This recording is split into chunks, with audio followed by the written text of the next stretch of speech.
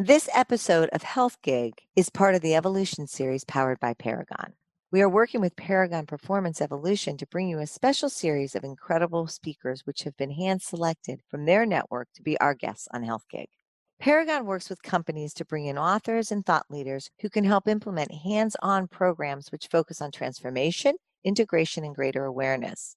They blend the best of modern science, human behavior, and timeless wisdom into all of their programs, which is why we are so supportive of the work they are doing in this world. We are thrilled to be collaborating with Paragon Performance Evolution for this very special series and so happy to bring these conversations to you. The 2020 Co-Mindfulness Summit is almost here. Join us on Saturday, October 3rd, live on the BB&R Wellness Consulting Facebook page for an all-day wellness event you won't want to miss. We have Dr. Roizen joining us from the Cleveland Clinic. You most likely know him from the U manuals he co-authored with Dr. Oz. He is also the creator of the Real Age concept and is a great friend of ours, and we can't wait for you to meet him. Siri Lindley, world champion triathlete, 2 times over, I might mention, and coach to Olympic and Ironman champions, will also join us from Boulder, Colorado.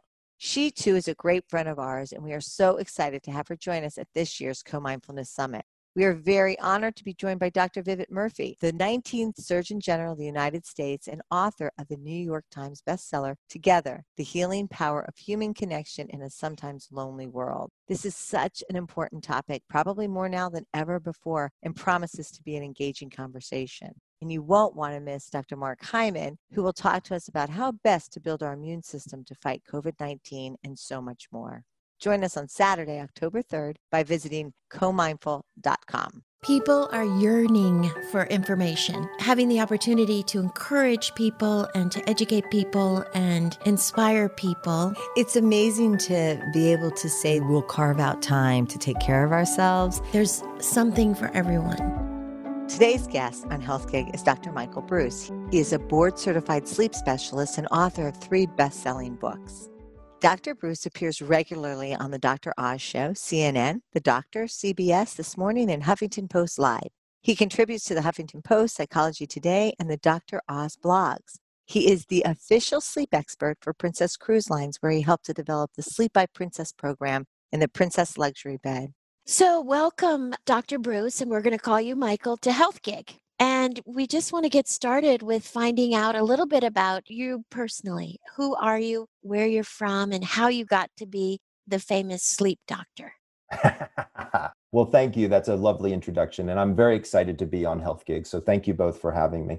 So my history is kind of an interesting one. I'm a unique type of sleep specialist. So first of all, I'll tell you a little bit about me personally, and then I'll tell you a little bit about how I kind of ended up becoming a sleep doctor. So I'm 52 years old. I live in Manhattan Beach, California, but I didn't always live here. I'm originally from Atlanta, Georgia. I was born and raised there, went to school there, did my undergraduate work in upstate New York, and then got my PhD at the University of Georgia. I'm a bulldog. I have a bulldog in my family. Oh, there we go. I love it. I love it. So yes, I am a full-on bulldog. When I was at the University of Georgia, it was interesting because I actually wasn't studying sleep, believe it or not. I was getting my PhD in clinical psychology, and I was actually doing an emphasis on sport psychology. So I wanted to be a sports psychologist and work with, like the Atlanta Braves and teach the pitchers to throw better and bat faster and all these wonderful things, right? And so I was studying this for quite a while and getting involved. And when you're in clinical psychology, you have a residency, much the same way a medical doctor has. And so I had applied for all of these residencies. And it turned out that the best residency for sports psychology in the area that I was interested in, which was sport and eating disorders, the best one was actually at the University of Mississippi Medical Center in Jackson, Mississippi. Now, I'm from Sandy Springs, Georgia, and I got no problems with Jackson, Mississippi, so I was pretty excited about hanging out over that way. But unfortunately, only the people that went to Harvard and Princeton and Yale got into that program because, quite honestly, it was the top program in the country. I went to the University of Georgia. I'm not ashamed of it, top 20 program, but it wasn't Harvard, right? So here's what we discovered is at this program, they had a specialty track in sleep. So I had worked my way through graduate school working in the Department of Electrophysiology. So if anybody out there has ever had a child who liked to take apart the telephone and put the telephone back together and always had a few extra pieces lying around, I was that child. That was you? Yeah, that was me. And so I actually worked my way through graduate school doing that with big pieces of medical equipment. So I know how to take apart EKGs and EEGs and all these things. Again, I just like body signals and that kind of stuff. And I didn't think anything about it. It turns out that the sleep machines are identical to all of these machines that I had been working on for years. So what I decided to do was I was going to sell myself as the sleep guy to this program and then transfer as soon as I got there, right? Because just because you tell me I'm not going to get into your program doesn't mean I'm not going to get into your program, right? Right. So I sell myself as a sleep guy and they accept me, and I get to Mississippi and they're like, okay, you can't transfer yet because you're our sleep guy. So we want you to start in the sleep program. I said, no problem. Sleep sounds interesting. I mean, I do it every night. How tough can it be? By the third day, I absolutely fell in love with clinical sleep medicine, and I knew I was never going to change what I was doing. I help people like this. It's unbelievable. In traditional clinical psychology, it can take months, it can take years to see treatment gains with things like depression, anxiety, bipolar. I mean, these are very long-term things. Sleep, you change somebody's sleep, you change their life overnight. It's miraculous. So where do we start? What do we tell our listeners? Because so many have said we're so excited about this focus that we're doing today on the podcast. We can't sleep. It's elusive to us. So where do we start? So first of all, right now is a difficult time to sleep for everybody. Let's just be very, very clear here, okay? Everybody who's listening, if you're having sleeping difficulties, you're normal, okay? Let's just normalize that behavior right here, right now, okay? Arguably, I don't think any of us have ever been under the stress that we're under currently, because it's a different kind of stress. I'm not just worried about my health. I'm worried about my parents' health. I'm worried about my children's health. I'm worried about my coworkers' health. And then I'm also worried, like, what does this mean for my career? What does this mean for my friend's career? Like, this is an entirely new type of stress that we're all dealing with. So number one, that's going to cause us to have lighter sleep because of this anxiety. And it's going to make us have really weird dreams. So I don't know if you guys have experienced this, but we're now calling it quaran dreaming, believe it or not. And what's happening is our anxiety is playing out in our dreams. So one of the reasons that people dream, what we call dream theory, it's a rehearsal, we think, in terms of like getting through emotions and helping you process through things. Believe it or not, the old adage of sleep on it is actually a really good idea, because we consolidate our memories during REM sleep. We get our physical restoration. So it's really best to make some of those decisions when we get out of sleep. But unfortunately, people are just not following their sleep schedules. And they're doing a bunch of things that I think are throwing them off. So what I'd like to do is I'd like to give people a 5-step method that we can all start tonight to be able to get better rest. Oh, that Are you would guys be great. cool with that? Yes. Sounds great. So step number one is to pick one schedule in terms of a wake-up time and stick to it. What does that mean, Dr. Bruce? Yes, that means I want you to wake up at the same time, even on the weekends. Dr. Bruce, what are you talking about here? I want to catch up on my sleep. Are you kidding me? No, I'm not kidding you. Our bodies function the best from a circadian rhythm standpoint. That's our internal biological rhythm with consistency. Our bodies do not function well when we have inconsistency. It turns out that the entire anchor, if you realize one thing from my entire talk today, it's that when you wake up, the timing of your wake up is the most important aspect to your sleep. Even if you had crappy sleep all night long, I would still want you to get out of bed at the same time. So let me tell you about what happens to me. I naturally wake up at 6:15 every single day. It's crazy. And when I open my eyes, it says like 6:12 or 6:14. It makes me insane, but my body is used to it. And my body also knows when to go to bed. I haven't had any coffee this morning. You see how much energy I have? It's ridiculous. Okay. And by the way, I go to bed at midnight and I wake up at 6:15.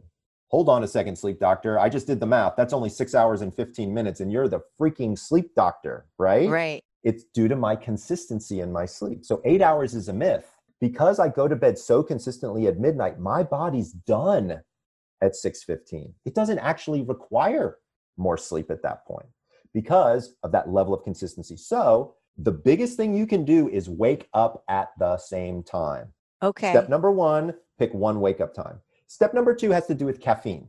I'm going to be honest, we're all drinking a little bit too much caffeine these days. I'll tell you why it's happening. It's happening because we don't feel so great. We're going from Zoom meeting to Zoom meeting to Zoom meeting. We're not moving. And so what happens is we feel fatigued. We're thinking, okay, I've got 3 minutes in between Zoom calls. I'm going to run. I'm just going to fill up my cup of coffee. And then you filled it up again. And then you filled it up again. Before you know it, you filled it up 4 times in a day, and you're drinking a lot more caffeine than you normally would have. Here's what's interesting about caffeine. Caffeine has a half-life of 6 to 8 hours. So whenever you had your last caffeine, 8 hours later is when only half of it is out of your system. Wow. Wow. Yeah. Okay. Right? Like that's a biological function. Now, here's what's interesting. Some people are fast metabolizers. Some people are slow metabolizers. Some people have caffeine sensitivities. Some people don't. So I've got people out there, and here's my recommendation. Step number 2 is to stop caffeine by 2 p.m. Oh, come on, Dr. Breus, you're crazy. I can have a cup of coffee at dinner and I can sleep just fine. So let's talk about that. So this is where these sensitivities comes into play. Also, here's the thing to remember. Even if you can fall asleep with caffeine on board, if I put electrodes on top of your head, the quality of the sleep that you're getting is crap. Okay, I'm just letting you know. Caffeine is a stimulant, bottom line. That's just how it works. And so when you introduce a stimulant into the system, it's going to have an effect. So step number 2 is to stop caffeine by 2 p.m. if you can. Step number 3 has to do with alcohol, right? There's a really big difference between going to sleep and passing out. Right. Okay.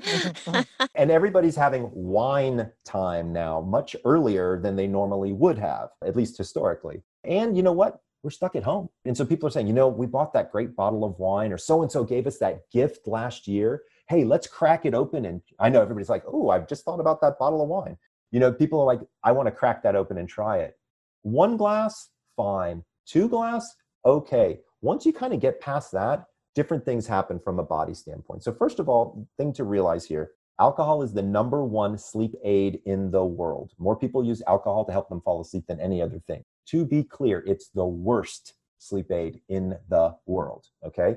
Several different reasons for this. Number 1, alcohol lowers stage 3-4 sleep. Michael, why do I care about stage 3-4 sleep? This is your physical restoration.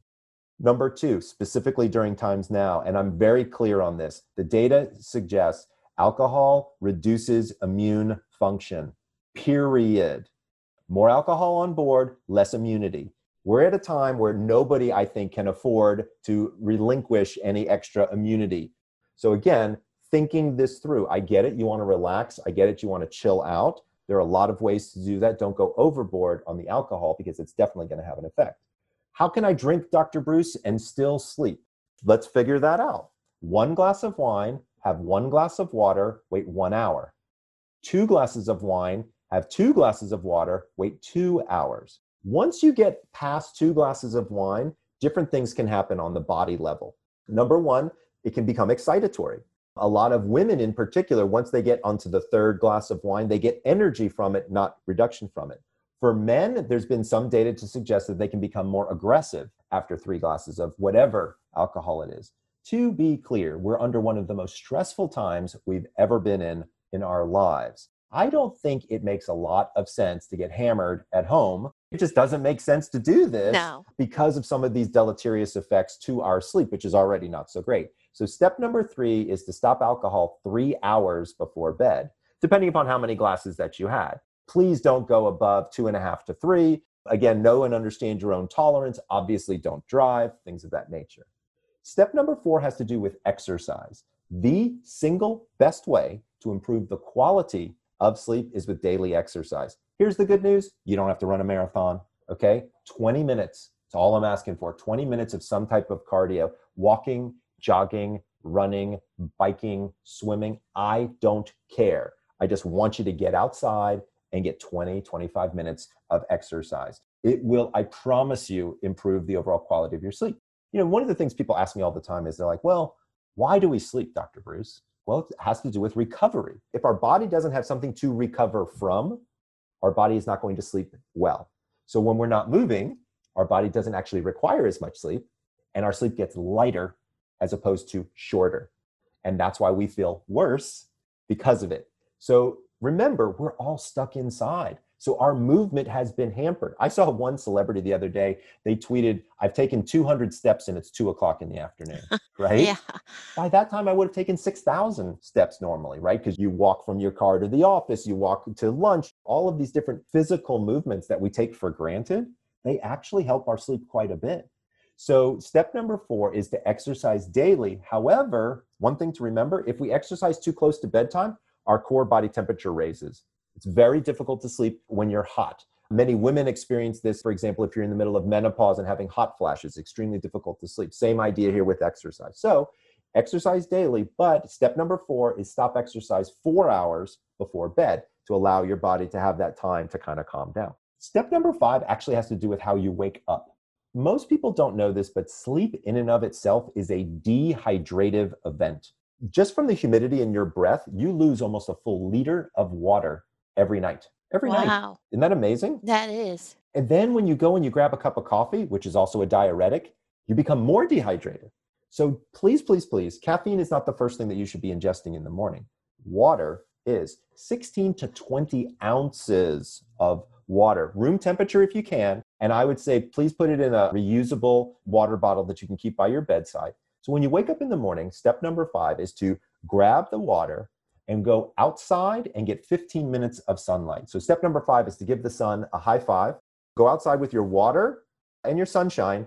And I want you to get 15 minutes, do a little bit of breathing out there. Do me a favor, if you walk out of bed, put on a robe. I'm just saying, put on a robe. Your neighbor may not want to see you in your undies, but get outside, get a little bit of fresh air, get a little sunshine. That sunshine turns off the melatonin faucet in your brain. You're hydrating. So there's real science behind every one of these recommendations. So in summary, step number 1, wake up on one schedule. Step number 2, stop caffeine by 2 p.m. Step number 3, stop alcohol 3 hours before bed. Step number 4, exercise daily, but stop exercise 4 hours before bed. And step number 5 is to give the sun a high five while drinking 20 ounces of water for 15 minutes every morning. That's it. That's all you got to do. You do that, you're going to get great sleep. I have a question. Can we go back to number 3, alcohol? I hear people say they don't drink wine because it's got a lot of sugar and it wakes them up at night, but maybe they'll have a vodka. What do you say to that? Let's spread the conversation out and we'll go from wine to vodka to cannabis as well, because I've got lots of people who are also asking about that, depending upon what state you're in and things like that. Here's the deal. It turns out that brown is worse than clear when it comes to alcohol. So clear alcohols, white wines, vodkas, gins, those have less tannins and less sugars. So those have a tendency to have less of an effect on sleep.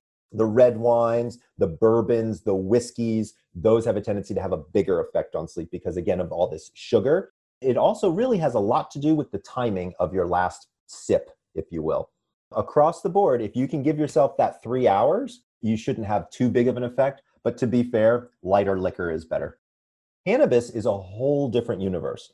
There are a lot of people who are asking me, like they're saying, hey, cannabis is legal in my state medicinally, or it just became legal in my state recreationally. I'm interested, but I've never learned about that. I feel a little weird about that. I mean, dispensaries, drugs, like all of that kind of stuff.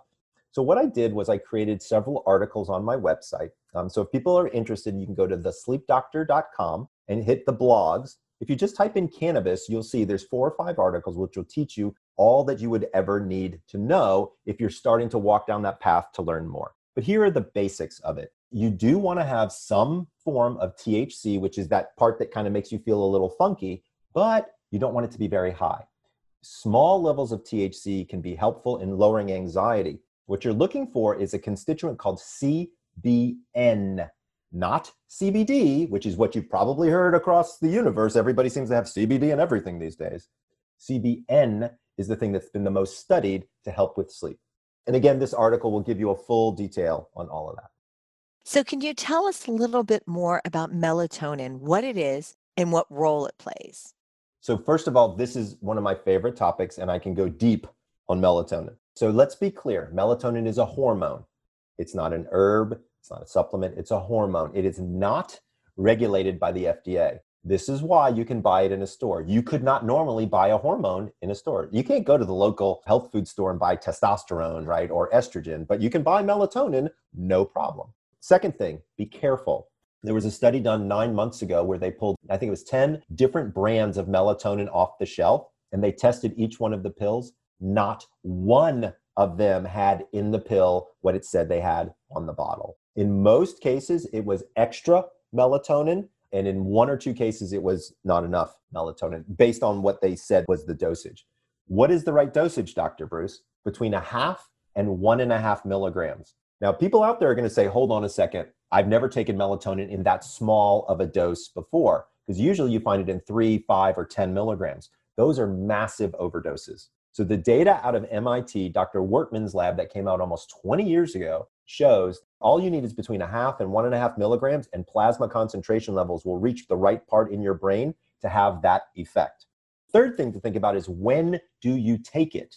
So here's the thing that most people don't know is, if you take melatonin in a pill format, you've got to swallow it. It's got to go down to your gut. It's got to get digested. And it's got to get up to your brain. That process takes almost 90 minutes. So you would take melatonin 90 minutes before you would want to actually fall asleep. You do not take melatonin like you take a sleeping pill, like an Ambien or something like that. That's not how melatonin was designed. Melatonin is a sleep regulator, not a sleep initiator. Let me explain the difference. There are 2 systems in the brain that make us fall asleep. One is called our sleep drive. The other is called our sleep rhythm. Sleep drive is based on the buildup of something called adenosine. Ambien has a very similar chemical composition to something like that, which makes us fall asleep. The second thing, which is our circadian rhythm, it's kind of like hunger, right? So if I get hungry around breakfast time, around lunchtime, and around dinner time, that's my circadian rhythm for hunger. The same holds true with the circadian rhythm for sleep. Most people fall asleep somewhere between 10:30 and 11:30 here in North America. Melatonin controls that bedtime. So it's different than making you feel sleepy. It's telling your brain it's time for bed. That's what melatonin does. This is the reason why melatonin is so good for jet lag. Because when we go from California to New York, our brain doesn't know it, but our body has physically gone across 3 time zones. So we need to make up for that, and we use melatonin to help us do that. Most people do not need a melatonin supplement. Most people have plenty of melatonin in their bodies. They're just, because they haven't gone up at the same time every day, they haven't followed the caffeine recommendations or the alcohol recommendations, they're finding that this melatonin is very ineffective, number one. And number two, they probably don't need it anyway. Now, there is an instance which is interesting, which I think we should talk about here about melatonin. And that is that one of the things we know is that once you reach age kind of 45 and 50, melatonin production begins to decline. Only in those instances would it make sense to me to say, hey, you should consider taking melatonin on a regular basis in the evenings. And what we would do is we would test it. There are available saliva, urine, even blood tests for melatonin. You would test in the evening to see if you had enough, and then you would be able to figure out what the appropriate supplementation would be. Many people out there think, oh, I'm just going to take some melatonin. What could it hurt? Okay, so let's be clear. It could hurt a lot of things. And so as an example, one of the things we now know, and this is an extreme example, but I'm going to use it as an example just to illustrate. If you were on chemotherapy, okay, so a serious situation on chemotherapy, many people don't know this, but the delivery of chemotherapy at particular times in your circadian cycle can make it more effective or less effective. If you have melatonin on board, you're changing that whole thing. You're influencing your circadian rhythm in a very unique way. Remember, sleep and your circadian rhythm affects everything. It affects your metabolism. It affects your body's ability to fight disease, all of these things. This is why the consistency in the schedule becomes so critical and so important. And quite frankly, if you just follow recommendation number 1, you shouldn't need melatonin. You really shouldn't. Are you recommending that you stick to these 5 steps and really probably no supplements are really needed? So let's talk about that. That's a great question. First of all, I do the 5 steps with people. And then what I do is I look at 4 different things in the body. I look at magnesium, because we know magnesium calms people down and makes them feel better. I look at vitamin D, because that is a circadian pacemaker. By the way, almost everybody in the universe is deficient in magnesium and in vitamin D. Just seems to be across the board, seems to be a problem that all of us are having. Then I look at iron, in particular for women, because we know that women have historic difficulties with iron, but also low ferritin, which is a type of iron, can make people feel like they have restless legs and make their sleep very, very disruptive. So sometimes we're giving iron supplementation. And then finally, we look at melatonin, right? And so that's the sleep hormone. So I want to know if that's up to par. I'm a big fan of supplements when you're deficient. When you need them. If you don't need them, I'm not such a big fan of But them. what you were saying is that most of us are deficient in magnesium, and you talk about banana tea, banana green tea. I do. So maybe you could share that with Of everybody. course, I'd be happy to. Because it's not really a supplement, it's part of your diet. Exactly. And so here's the thing that we've realized is magnesium, believe it or not, it affects over 300 different functions in our body. But you could eat a bushel of kale and you might not get enough magnesium because our soil has been so over-tilled. The magnesium, the mineral isn't coming up through the roots of the plant and we're not able to eat it because we have to eat the magnesium to get it into our bodies. Magnesium supplementation is probably good for 99% of people out there. As far as vitamin D is concerned, we also know that there's high levels of deficiency in vitamin D, and this turns out to help with REM cycles and our circadian rhythms as well. So when I tell people about different ways to get magnesium and vitamin D, obviously vitamin D, you can get it in a pill or you can get it in sunshine. Magnesium, you can get it in a pill or you can get it from what I call banana tea. So bananas are loaded with magnesium, which is kind of cool, but it turns out that the peel has got 3 times the amount of magnesium as the fruit itself. So here's what I tell people to do is wash off a banana, just a regular old organic banana, cut off the tip and the stem, cut it in half, leave the peel on and the fruit in it, and drop it into about 3 cups of boiling water. Boil it for 3 minutes or until the banana turns brown, and then you drink the water. Now, as my daughter says, it's very banana-y, Dad. So you have to like bananas because it's very flavorful. But I will tell you this, it doesn't interact with any medication. It's a great way to get your magnesium. It's pretty delicious. Seniors can take it, children can take it, anybody can take it.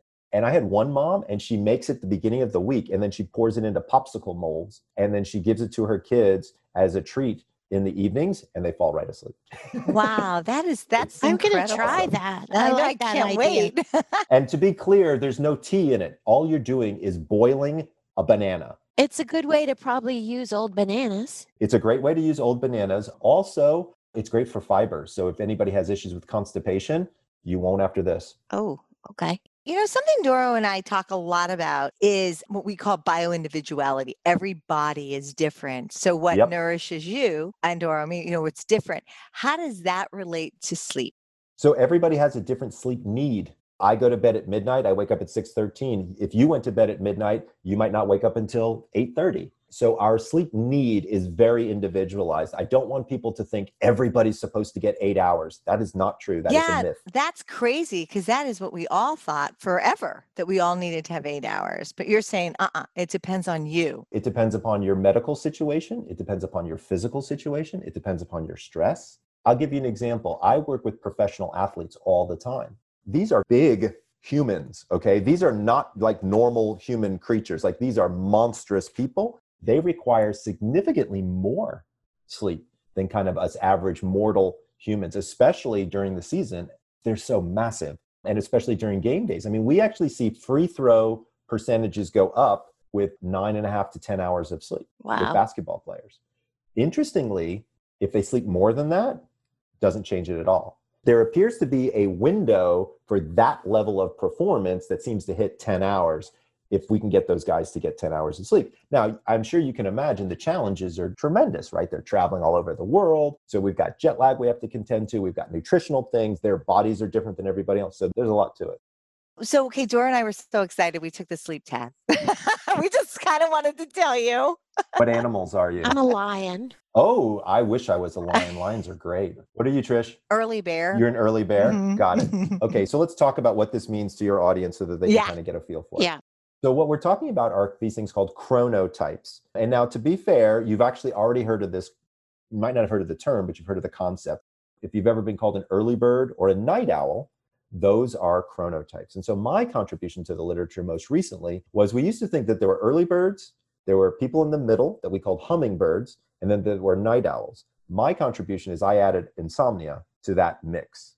And this is all genetic, to be clear. I can look at your 23andMe data or your Ancestry.com data, and I can tell you what your chronotype is. So this is not Michael made up the science. There's literally over 200 studies on this. I mean, this is a concept that's been studied all around the world. So there are 4 chronotypes. So we replaced early bird with lion. So I think, Dora, that's what you are, is you're a lion. Mm-hmm. Now, many people wish that they were a lion.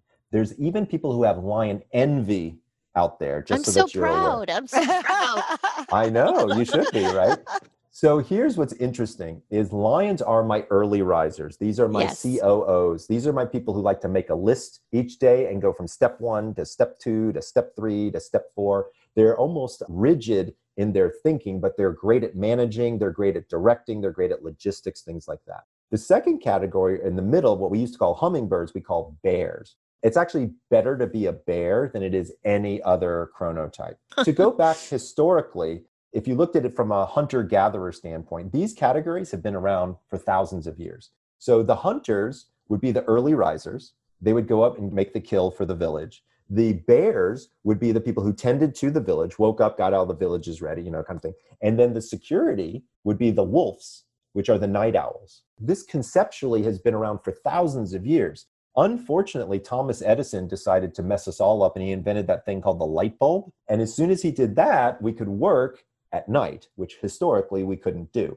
And so that's where insomnia kind of came into play. So I am a wolf chronotype. So I'm a night owl, have been my entire life. Sometimes that's been a good thing. Sometimes that's not been such a good thing. Night owls like me, we have a tendency to be very artistic. We're the actors and the authors, those kind of people. We are big risk takers. Oftentimes, though, we have insomnia. Oftentimes, we have significant health difficulties. And then there are dolphins. Now, dolphins kind of represent my problem children. They represent my insomnia kind of universe out there. And the reason that they are difficult is because they're a lot like lions. So they're highly intelligent. They're very logistically oriented, but they've got just enough obsessive compulsive disorder that it throws them off. And so they're never quite finished with the project. They're never quite done. And it's this anxiety that kind of drives them along. And so what we find is when we stabilize their sleep schedule, and we give them an exercise routine to do, we can actually coast them through the day with a lowered level of anxiety and get them sleeping significantly better and feeling significantly better. And what's cool about this whole process is it's not just about sleep. But once you dial in your sleep, I can actually show you the best time of day to have sex, eat a cheeseburger, ask your boss for a raise. Like literally, you name it. It's all about this hormone ebb and flow and how it works.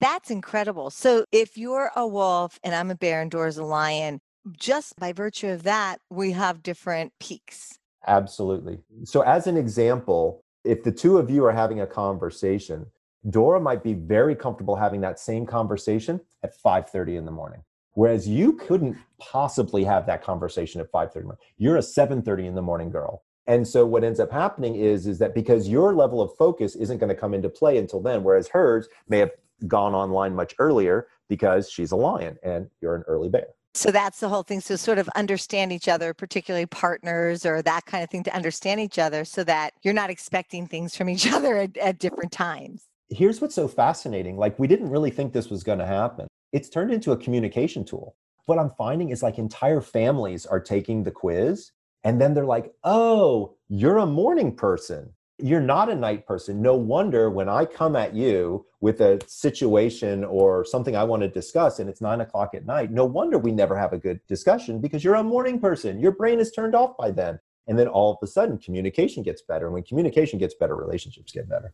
So many times we're like day, night, day, night. And really, Right. It's not that binary. yeah. When I'm talking with people and, looking at the guidelines that I gave early on, right, talking about caffeine, talking about alcohol, talking about exercise, those are daily things that have a huge effect on our nightly process. And remember, how well you sleep at night affects how well you function during the day, right? So the only reason that we all sleep is to wake. Very few people out there say to me, oh, I love sleep. It's all I want to do, right? Most people are like, I do it because I have to do it because I want to spend time with my friends, with my family, with my career, all these types of things, right? And so most people say to me, well, I only really think about sleep at night before I go to bed. But we need to really be thinking about it throughout the day. And so as we look at it, that's when we look at things like exercise throughout the day, caffeine consumption, alcohol consumption, it's keeping a similar schedule. These are all behaviors that are daytime behaviors that affect us nightly. Is that an Aura ring? It is. Yeah. So yeah, we were going to ask you, what do you think about that? Do you recommend that? Or should we do the Whoop? What should we do? I was just on a call with somebody else as asking me this. So here's what I can tell you is sleep is a complicated metric.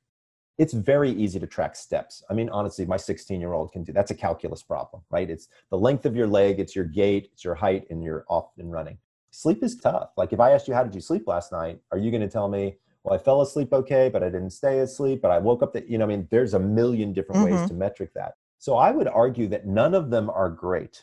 Out of all of them, the one that I've found to be the most useful for my patients has been the Oura Ring. And I'll tell you why, is because I can actually monitor my patients from afar using the ring. I've got patients all over the world.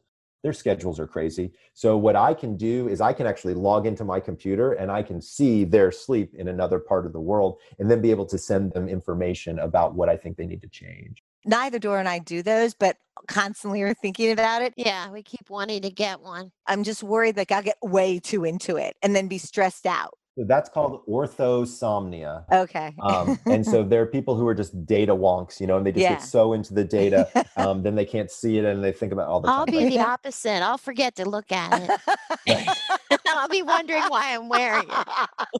You two are quite a pair. I like Yes, the two of we you. are. You're very different. I like it. We are. Here's what I would say is if you're going to get a ring or a Whoop or a wristband or whatever it is that you get, remember something.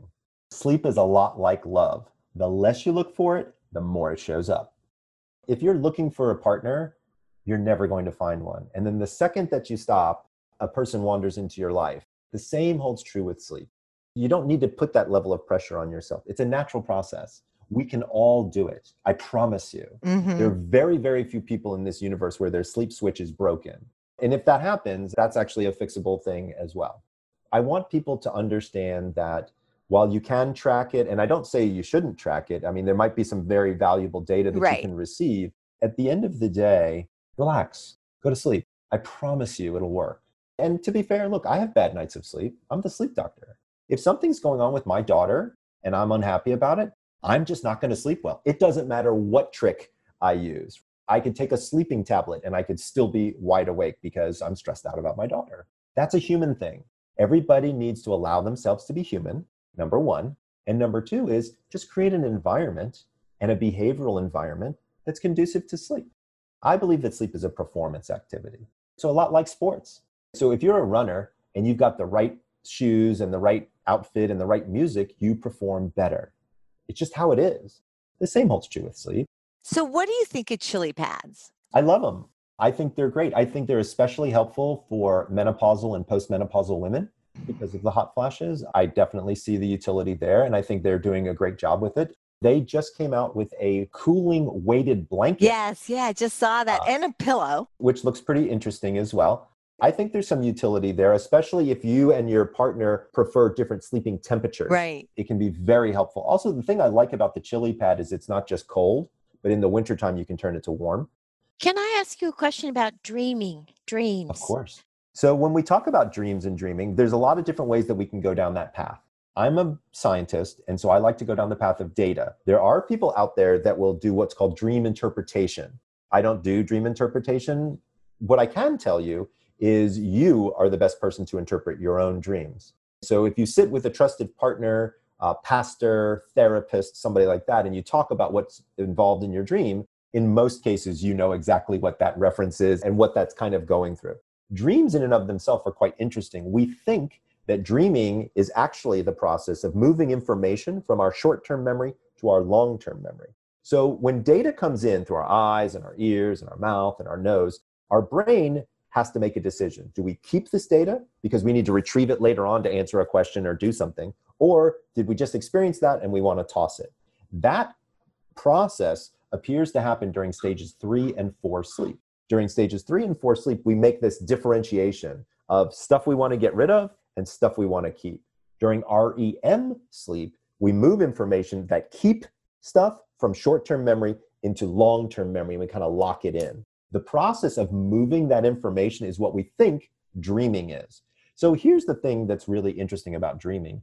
It usually has to do with something that's gone on in your life.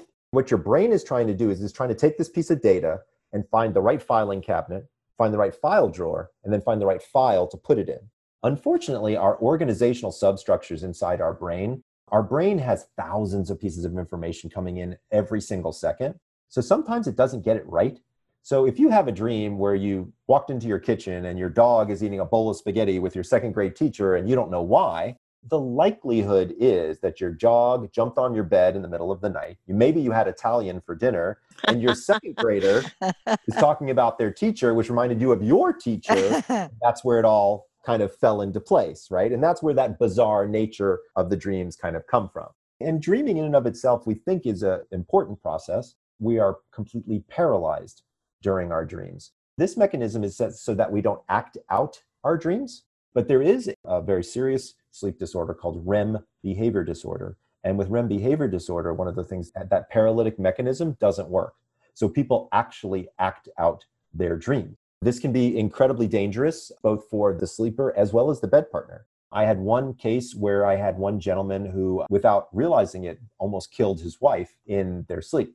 So he was a hunter. And if you're a hunter, you know that if you shoot a deer and you don't kill it, you have to either slit its throat or crack its neck. It's the most humane thing to do.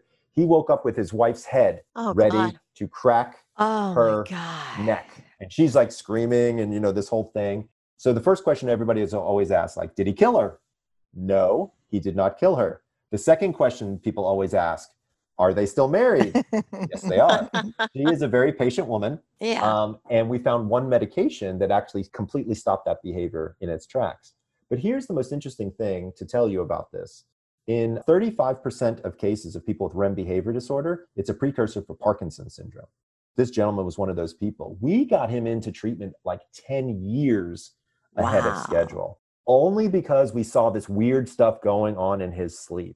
And so the point I'm making here, aside from the fact that REM is kind of cool and dreaming is kind of interesting, is these are windows into our health, and we have to be aware of them. And so if we're having crazy dreams, what's going on? If we're moving around a lot in our dreams, what could be happening? When you're thinking about your sleep, number one, you should think about your sleep. When you notice things that are not the way you think they should be, investigate. I mean, I'm telling you something, the 5 steps that I gave at the beginning of this talk, if you just do those 5 things, it should knock out like 80% of what's going on for you. The other 20% is where I can work to fine tune things. Sometimes people, turns out that they end up having a sleep disorder like undiagnosed sleep apnea, narcolepsy, periodic limb movements. Sometimes we can get them into those situations and get those treated. Sleep is complicated, but at the end of the day, it's manageable. So here's the good news is you may or may not ever have to see a sleep specialist in your life, but you definitely want to think about your sleep and think about the routine aspect of your sleep, think about the consistency of your sleep, and just think about being healthy about your sleep. We all know how to eat healthy. We all know how to exercise healthy. We need to think about how to sleep healthy.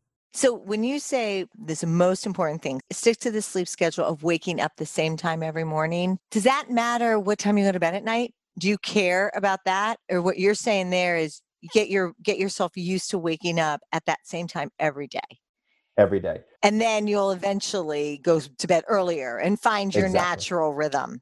Exactly right. That makes Now, sense. sometimes in the beginning, people have to force that. So they have to set an alarm. Right. Then they kind of count backwards and make sure that they're getting enough sleep. But honestly, it only takes about 3 weeks. As children, they sleep like a baby. Children sleep like babies. As we age, it's not an aging thing that you're not sleeping, is it? Or you were saying, I guess you do start. Remember, melatonin begins to slow. Also, the other thing that we see is medical frailty increases, right? So when we're younger, our bodies are fit and ready, and we don't get affected by nearly as much. As we get older, we see other things happening, things like pain, That might things like keep anxiety, things like depression. As we get older, those increase in frequency, and those all have effects on sleep for sure. Very quickly, sleep in Alzheimer's and dementia. What do you have to say about that? So there's a lot to say about that. When we look at memorial deficits, when we look at the aging diseases, the Alzheimer's, Parkinson's, sleep is a major contributor to those. Sleep deprivation has very high links to that. So as an example, I'm going to unpack a different kind of topic on this. So as an example, when people go to the drugstore and they buy over-the-counter sleep aids, so like the PMs of the world, those PMs, all they have is Benadryl. That's what the PM is. It's just Benadryl. It's called diphenhydramine. That's the same compound that's in Benadryl. Here's what's interesting about that. There's now data to suggest that long-term use leads to Alzheimer's, dementia, and Parkinson's. Nobody's talking about that. People are using these pills every single night for years at a time. We know that there's a link between poor sleep and Alzheimer's, dementia. We know that there's a link between Benadryl and dementia. We don't know exactly what causes what, but we know there's a link there. Also, we know that in most cases, for example, with Alzheimer's, if you've ever experienced an individual with Alzheimer's, what happens when the sun goes down? They get agitated, what's called sundowners syndrome. This is a direct link to their circadian rhythms. And one of the things we can do is we can use melatonin and light therapy, and we can shift that sundowners in a very unique way. There's a lot of aspects to these memorial issues that sleep contributes a major portion to, from a circadian rhythm standpoint, but also from a sleep deprivation standpoint. At the end of the day, this is the big thing to remember. When you deprive your body of sleep, it affects every organ system and every disease state in a negative way. Okay, you are incredible. We can't Incredible. thank you enough for this amazing last 45 minutes. But honestly, this has just been so informative. Oh, good. Thank you so much. If you'd like to learn more, thesleepdoctor.com on the internet. If you want to learn what your chronotype is, if you go to chronoquiz.com, you can learn in about 2 minutes and you get a ton of great information about yourself there. Or if you just want to follow me on Instagram or Facebook, I'm always sending out unique tips, unique tricks. It's very easy to find me. It's just The Sleep Doctor, both on Instagram and on Facebook. So I'm super easy to find, and even on LinkedIn if LinkedIn is your thing.